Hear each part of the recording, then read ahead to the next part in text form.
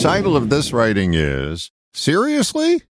One word with a question mark behind it has slipped into our vocabulary. Seriously?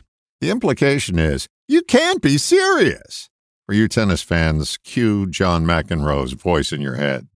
For me, it brings up the question, what are you serious enough about that won't prompt the question, seriously? The answer seems to be, not much. I don't think most of us have committed to much of anything worthwhile. We claim it's worthwhile, but our actions seem insincere. I love my family is the top-rated piece of drivel that causes me to say, seriously? For example, how many times have you heard people openly say derogatory things about their siblings, parents, spouse, or children? Then in the next breath they say, I love my family. Seriously, dude? It's not about the money is a close second.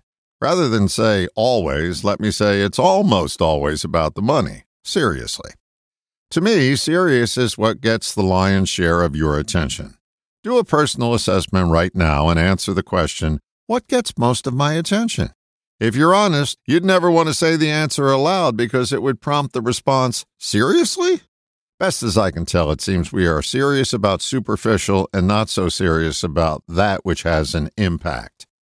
Many people put more planning into their vacation than they do their life. If people were as serious about their wedding vows as they are about their wedding plans, you'd see the divorce rate plummet. I don't believe we give enough serious attention to that which we say is important. There is a lot of taking for granted going on in our lives that needs to be seriously addressed. You can find what needs more serious attention in your life when you answer the question, what am I grateful for? Chances are you're not expressing that gratitude with sufficient frequency. That means you're not taking it seriously. What or whom would you miss most if they suddenly disappeared?